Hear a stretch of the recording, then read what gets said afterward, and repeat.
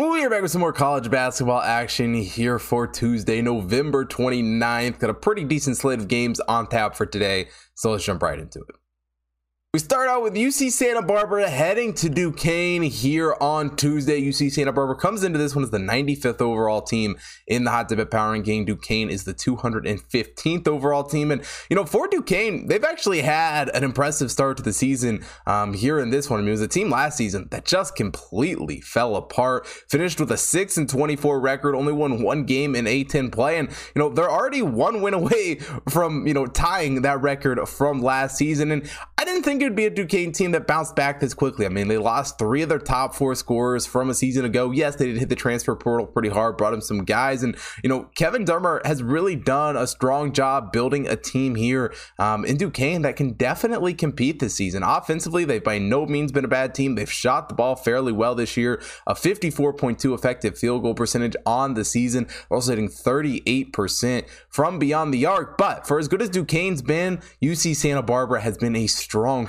team as well. UC Santa Barbara getting a great win over Fresno State here earlier in the season. Overall, they've also been strong on both sides of the basketball. They've shot the ball very well as well with a 50.7 effective field goal percentage on the season, also hitting 38.5% from beyond the arc. AJ Mitchell has, really been the star of the show here for UC Santa Barbara early on, 15.2 points per game, also hitting 6.2 assists per game. I mean, when you can shoot the ball that well, distribute the ball that well, it really is definitely going to lead to some success. But when we look over to the defensive side of things for UC Santa Barbara, I think this is really where they stand apart here in this game. Their shot defense certainly isn't the best in the world, but one area that they've been very, very good at, and in fact, the best team in the country here through the first month of the season, is defensive rebounding. They're pulling down 84.3% off the defensive glass, an absolutely insanely high number for this point in the season. And yeah, numbers like that are going to change. They're obviously not going to be the number one team in the country, the entire season. It's a lot of who they've played. But overall, I really like how this team has played. I mean, that Fresno State win really showed me a lot about what this team can be this season. And going on the road, I think they're able to show up here, especially against the Duquesne team that has not had the best defense in the world. Their shot defense especially hasn't been great. Their perimeter defense really scares me. I mean, they're allowing 41.2% from beyond the arc. And going up against this team like UC Santa Barbara that can shoot the ball so well from out there, I think it's going to be very, very hard for Duquesne to run away with this one. Outside of Kentucky, for Duquesne, this is by far going to be their toughest test of the season. I think they fall back to earth a little bit. I think this Duquesne team has got a little bit in front of their skis. And I think UC Santa Barbara covers this one, taking them plus 2.5 here against Duquesne. Now we head up to Wisconsin for the next game on the card as Baylor takes on Marquette. Baylor comes into this one as the 4th overall team in the hot tip power ranking. Marquette is the 70th overall team. And, for Baylor, Scott Drew has built a hell of a program here in Waco. A team that really just been playing out of their minds the last few seasons. As far as this season goes, bounce back with a win over UCLA after that loss to Virginia. But overall, there's not much to hate about what this Baylor team has going for them this season. Shooting wise, they're one of the best teams in the country once again this season with a 60.3 effective field goal percentage on the season. They're also hitting 38.5% from beyond the arc. A large part of that shooting success comes from Adam Flagger, who's once again doing a great job for this Baylor team. 17 points per game, 7.2 assists to go along with that. Offensively, really nothing to hate about this Baylor squad. And when we look over to Marquette, Shaka Smart had a decent first season at the helm of Marquette. Ended up going 11-8 in the Big East. A trip to the NCAA tournament as well on that. And now it's really time for him to regain some of that success and show what this team can do. A couple of close losses against Purdue and Mississippi State. They were certainly in those games. End up losing, but didn't look terrible there. But it's a team in Marquette that lost a lot of talent from a season ago. And while they got some young guys, I think it's going to take more time for this team to completely gel together. They haven't been the best shooting team this season. They haven't been terrible, but only a 53.8 effective field goal percentage and only hitting 31.8% from beyond the arc. And when you put those numbers up against a team like Baylor, it does kind of start to separate where these two teams are at. Defensively, they have been fairly strong, holding their opponents to a 45.4 effective field goal percentage, but it's just one of those games where it's what Marquette has done well Baylor has just done better.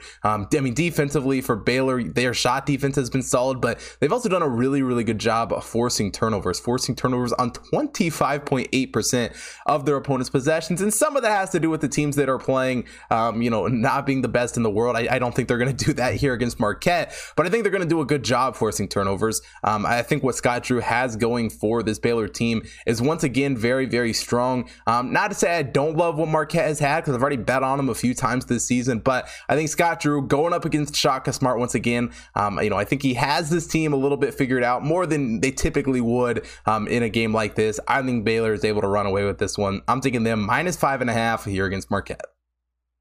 Now, before we get into the final game for Wednesday, if you haven't already checked out the website, head over to hottipbets.com. We got college basketball, college football, NFL, NBA, NHL, UFC, horse racing picks being posted up there every single day, as well as follow the Hot Tip Bets main account at Hot Tip Bets on Facebook, Instagram, Twitter to stay up to date with everything that's going on over there. Follow my personal accounts at Hot Tip Bets Chris on Instagram, TikTok, Twitter to stay up to date with all the content that I'm putting out, as well as on BetStamp, where you get early access to all of my picks. You can get a notification every single time that I place a bet. And last but definitely not least, if you're watching here on YouTube, hit that like button, subscribe to the channel, hit the bell notification so you don't miss out on any future college basketball content, and drop a comment down below. Let me know who you guys are betting on here for Tuesday, and let's get into this final game.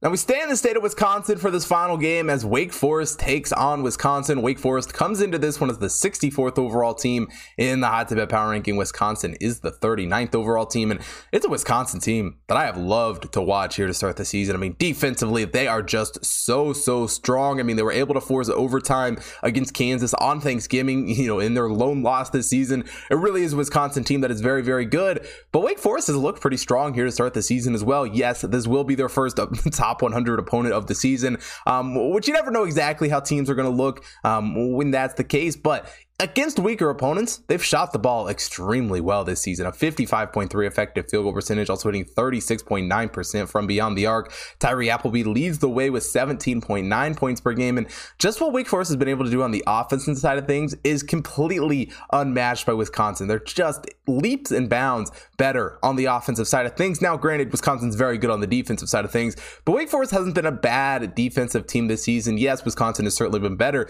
but Wake Forest is still holding their opponents to a 46 effective field goal percentage this season. And overall, I do like what Steve Forbes has going for this Wake Forest team here this season, but what Wisconsin has is also very, very dangerous. I mean, the biggest thing coming into the season for Wisconsin was how are they going to replace Johnny Davis? And, for the most part, they've been able to do it. I mean, Tyler Wall, Chucky Hepburn, both doing great this season. But like I said, the biggest strength for Wisconsin is obviously on the defensive side of the ball. Their shot defense especially has just been absolutely outstanding this season. A 41.5 effective field goal percentage on the year. That's all they're allowing. They're also the number 6 3-point defense in the country, only allowing 23.4% from beyond the arc. And while I think, a lot of that defensive success will transfer here into this game, we saw against a team like Kansas, they weren't completely able to shut down that offense. So Wisconsin certainly had to shoot the ball better in that game than they did, say, the game before that